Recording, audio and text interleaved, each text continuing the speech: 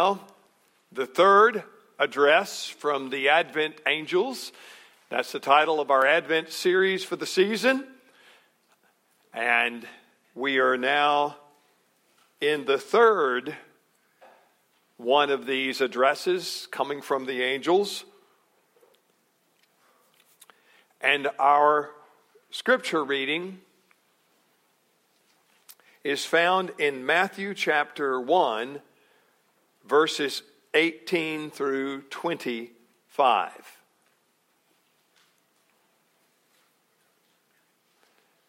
Now the birth of Jesus Christ took place in this way.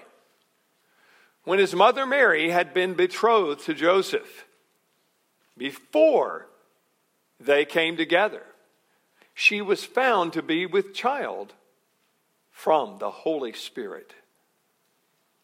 And her husband Joseph, being a just man and unwilling to put her to shame, resolved to divorce her quietly.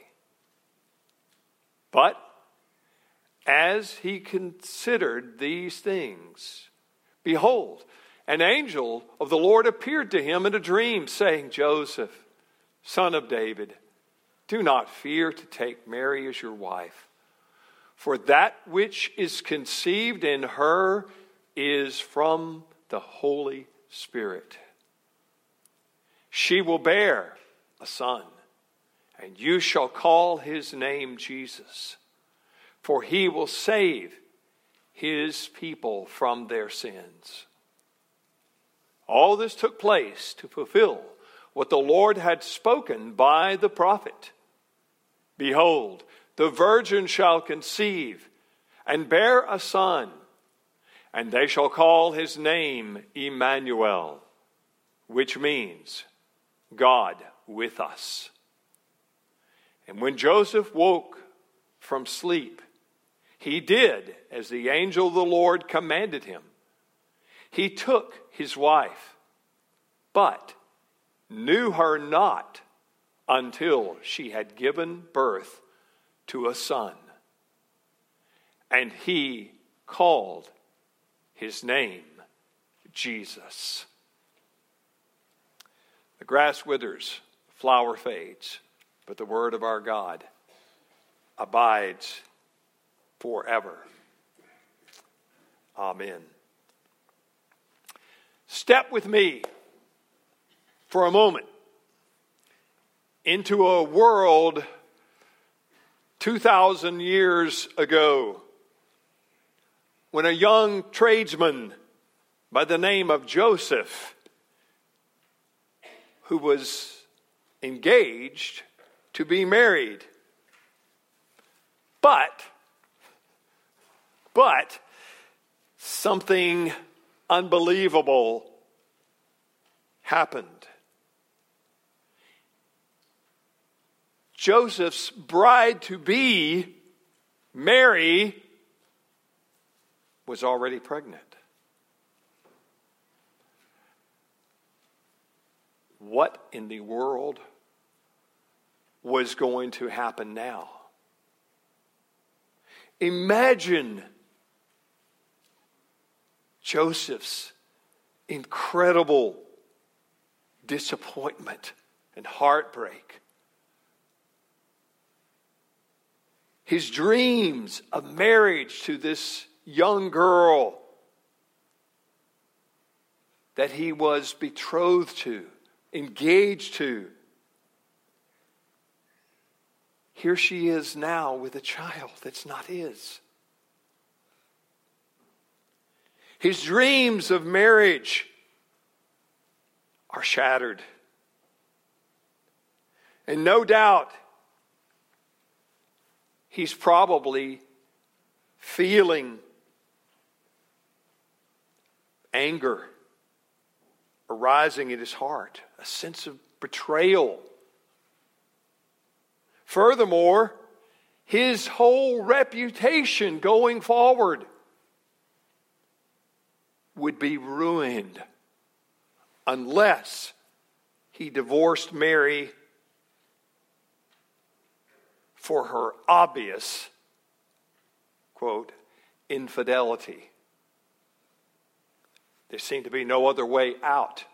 This is the only thing that he could do. So here's Joseph in this predicament, heartbroken and betrayed. How in the world is he going to respond to this? He could have taken the road that most people would have taken in that circumstance. But even before the angel came, Joseph went down a different path. Heartbroken and betrayed. But should he publicly shame her? Was that the card that he was going to play? No. Her explanation of the pregnancy was to him inconceivable, unbelievable, even blasphemous. And yet, Joseph chose the path of mercy. He did not go down the road that would have been well traveled. The text, remember, said Joseph was a righteous man and unwilling to put her to shame. At this point, as far as he knew, she had been with somebody else, as far as he knew at this point, but he was not willing to throw her into that situation. He resolved to divorce her very privately and quietly, so that no one would know. Before any divine explanation, Joseph chose mercy. Now, there is an explanation, as we know in the text, coming. But at that point in time, this upright, righteous man showed mercy. You know, maybe you've never been in a position quite like Joseph. Not many people, only one has been in that particular predicament. But you may not have ever been wronged by another person, but most of us have. Most of us have been wronged. And how do we deal with that when someone wrongs us unjustly? There's a story told about two friends traveling through the desert. And these two friends were walking through the desert, and unfortunately they got in a fight. They got into, an argument, let's say it that way. They got into an argument. And one of them slapped the other one in the face. I'm sure that hurt. It certainly hurt his feelings, and it probably was stinging his cheek. And yet, ironically, this friend that had slapped his friend, this one who got slapped, as I said, was hurt, but he ended up doing something really interesting. He wrote in the sand this statement: "Today, my best friend slapped me in the face." Now, as time went on, these two guys apparently more or less got over it, and they had a long way to go, and they continued their journey. And they came upon an oasis, which would normally be a good thing, except in this case, the guy that got slapped ended up getting into a bog, and got stuck in the mire and was in danger of drowning. And his friend, the one that had slapped him previously, was able to save him and get him out of the bog. That night, the friend, the one that got slapped, the friend wrote this time on a stone. And it said this: "Today my best friend saved my life." Now you can imagine the slapper and the one that saved his friend from his demise. He was probably really confused at this point. And that night, the friend who had slapped his friend asked him, "After I hurt you, you wrote in the sand, now you write on the stone. Why?" And his friend replied, "When someone hurts us, we should write it in the sand where the winds of forgiveness can erase it. But when someone does something good for us, we must engrave it on a stone where it will be long remembered." That's the way it should be.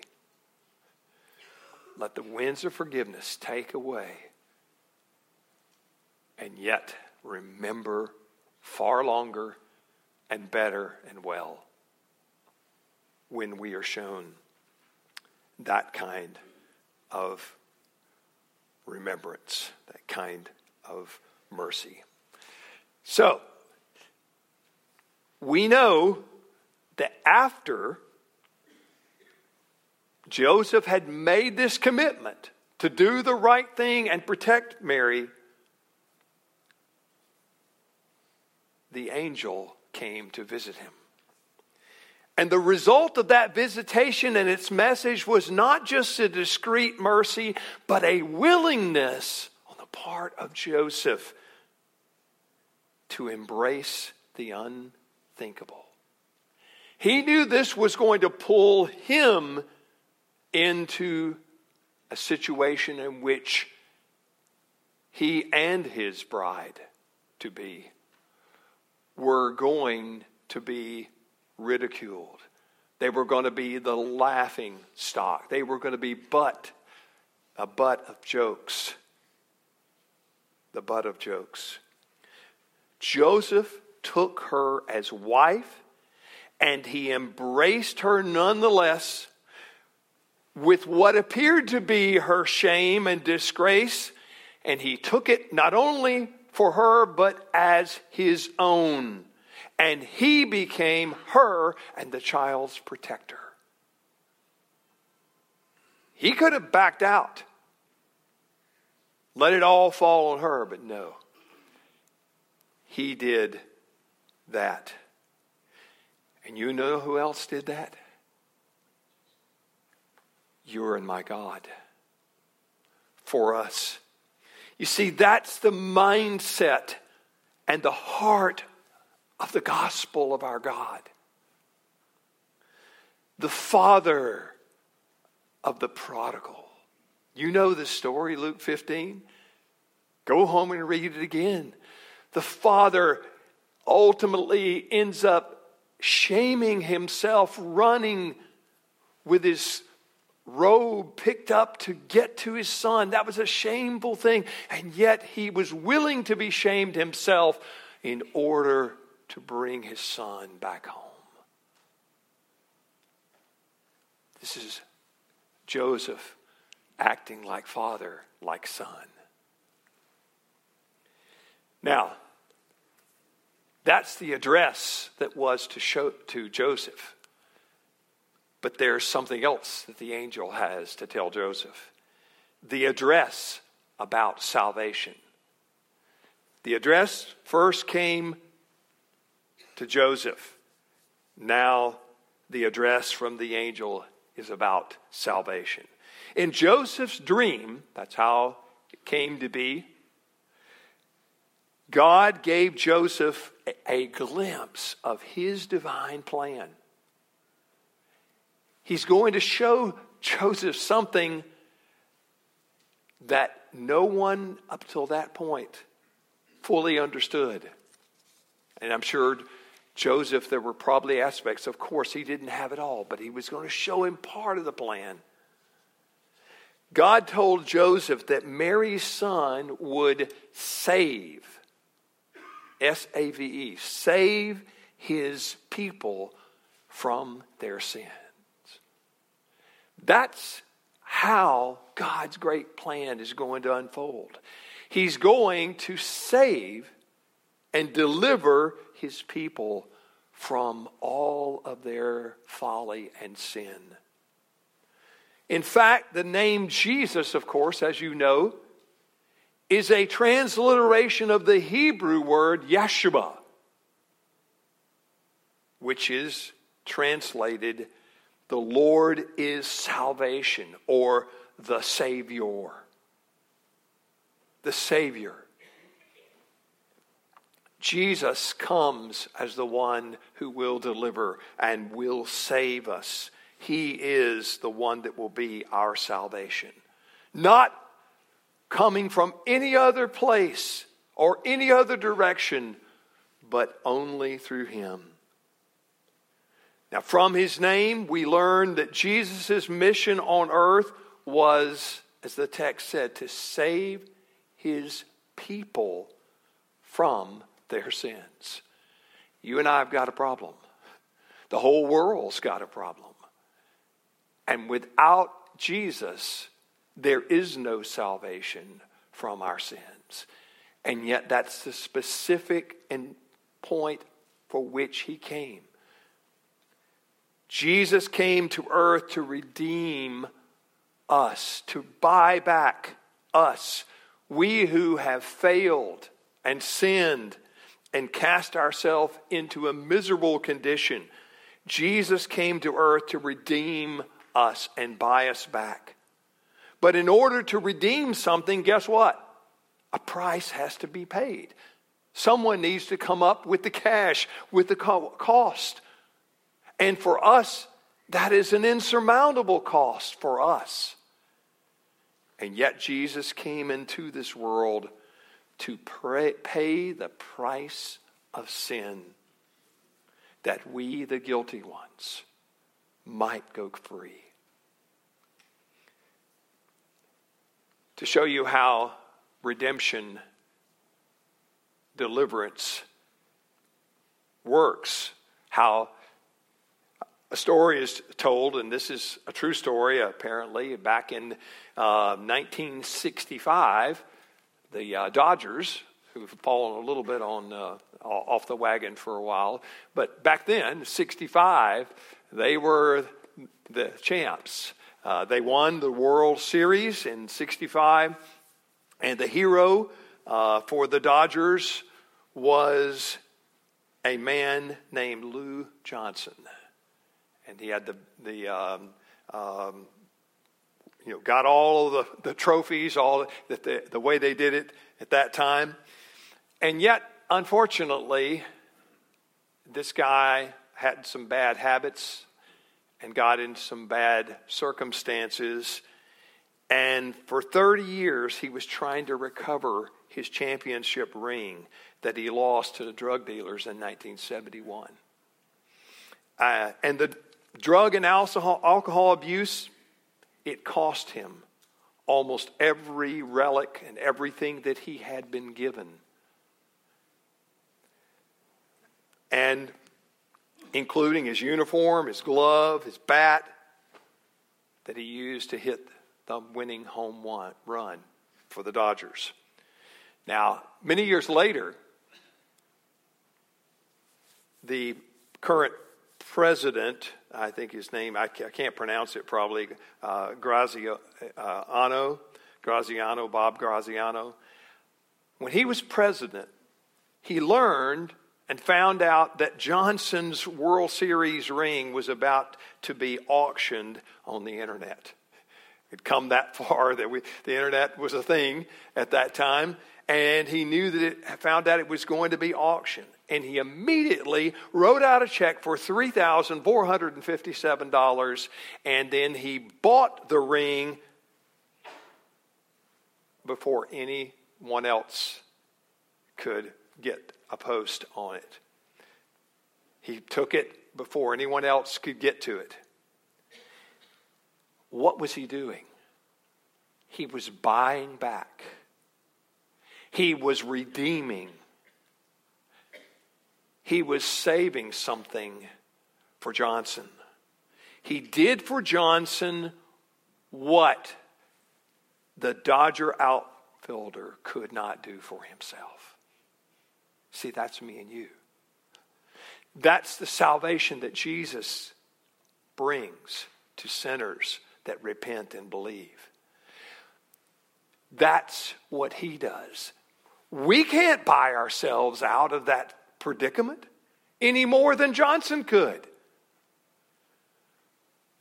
It takes a Savior, and that Savior is Jesus Christ the Lord.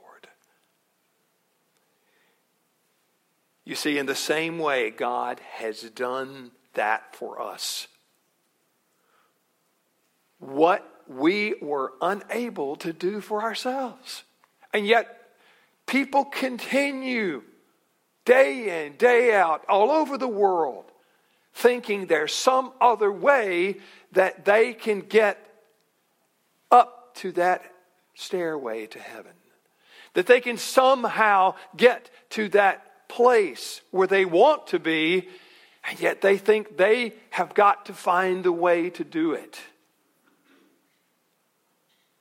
And they're hopeless and helpless, though they think that they're not.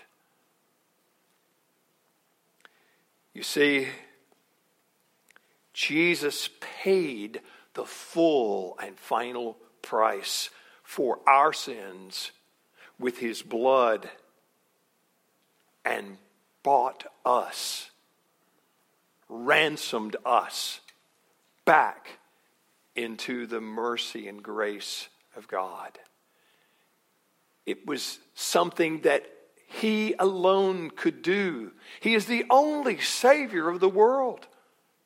There's only one and there are no others.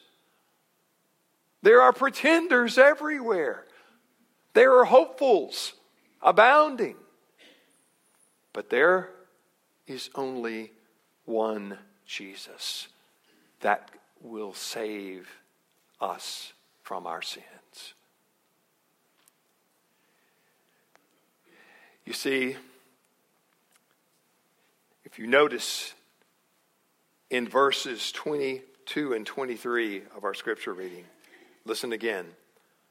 All this took place to fulfill what the Lord had spoken by the prophet. And that was, by the way, Isaiah. Behold, the virgin shall conceive and bear a son, and they shall call his name Emmanuel, which means God with us. The choir just so apropos that. I wonder how that happened.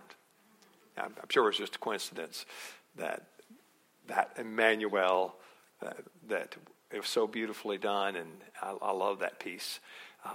That's telling the story of what God did. What is it all about? You see, long ago, the prophet was telling him that God was not done with Judah. Things were looking, in Isaiah's time, they were looking very, very bleak for Judah. And yet, he says, God's not done yet. He's up to something. Something you're not going to believe. You can't even imagine. A virgin will conceive a child. And that child will be Emmanuel. You see, his promise to David is still in effect. It was coming into play in the coming of Jesus. And it's in play now for all and any who will come to Jesus and Jesus alone. trusting in Him for salvation. Notice also that Joseph would be passive in this coming salvation of God.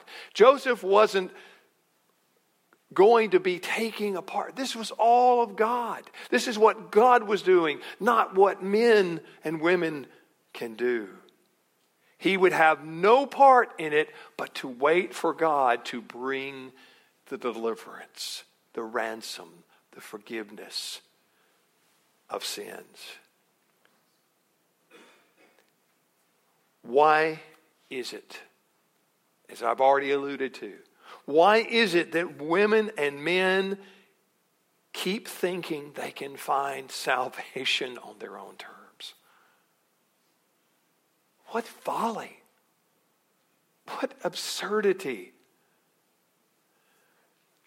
Salvation is of the Lord and none other. There is no other one but Jesus. He is the one and only, the Redeemer, Emmanuel, our Savior. You see, that was the address of the angel to Joseph back then and still today. The address is, come to Emmanuel. Come and put your trust in Jesus Christ. Receive it. Believe it. Embrace it. That's all you can do. That's all you have to do. Receive. As many as received Him, to them He gave the right to become the children of God, even those who believe on His name. The name of Emmanuel, God with us. You see, when you do that, when you receive Jesus and Jesus only, you know the salvation that God brings near to you wherever you are and wherever you will be. Remember the carol, "Oh, hear the Christmas angels, their great glad tidings tell. Oh, come with us, abide with us, our Lord, Emmanuel." Amen. Let us pray. Oh, Father,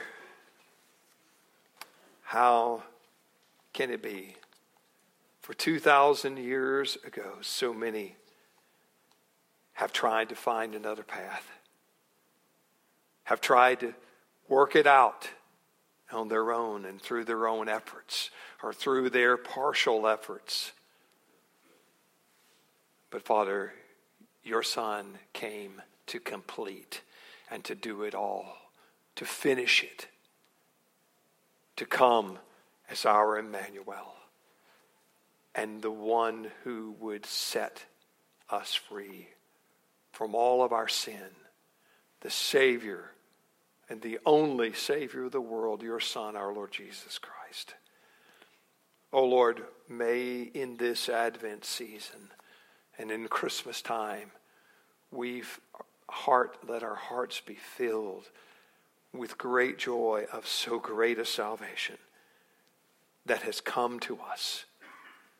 Abide with us, O Lord, our Emmanuel. And we pray in Jesus' name and for His sake. Amen.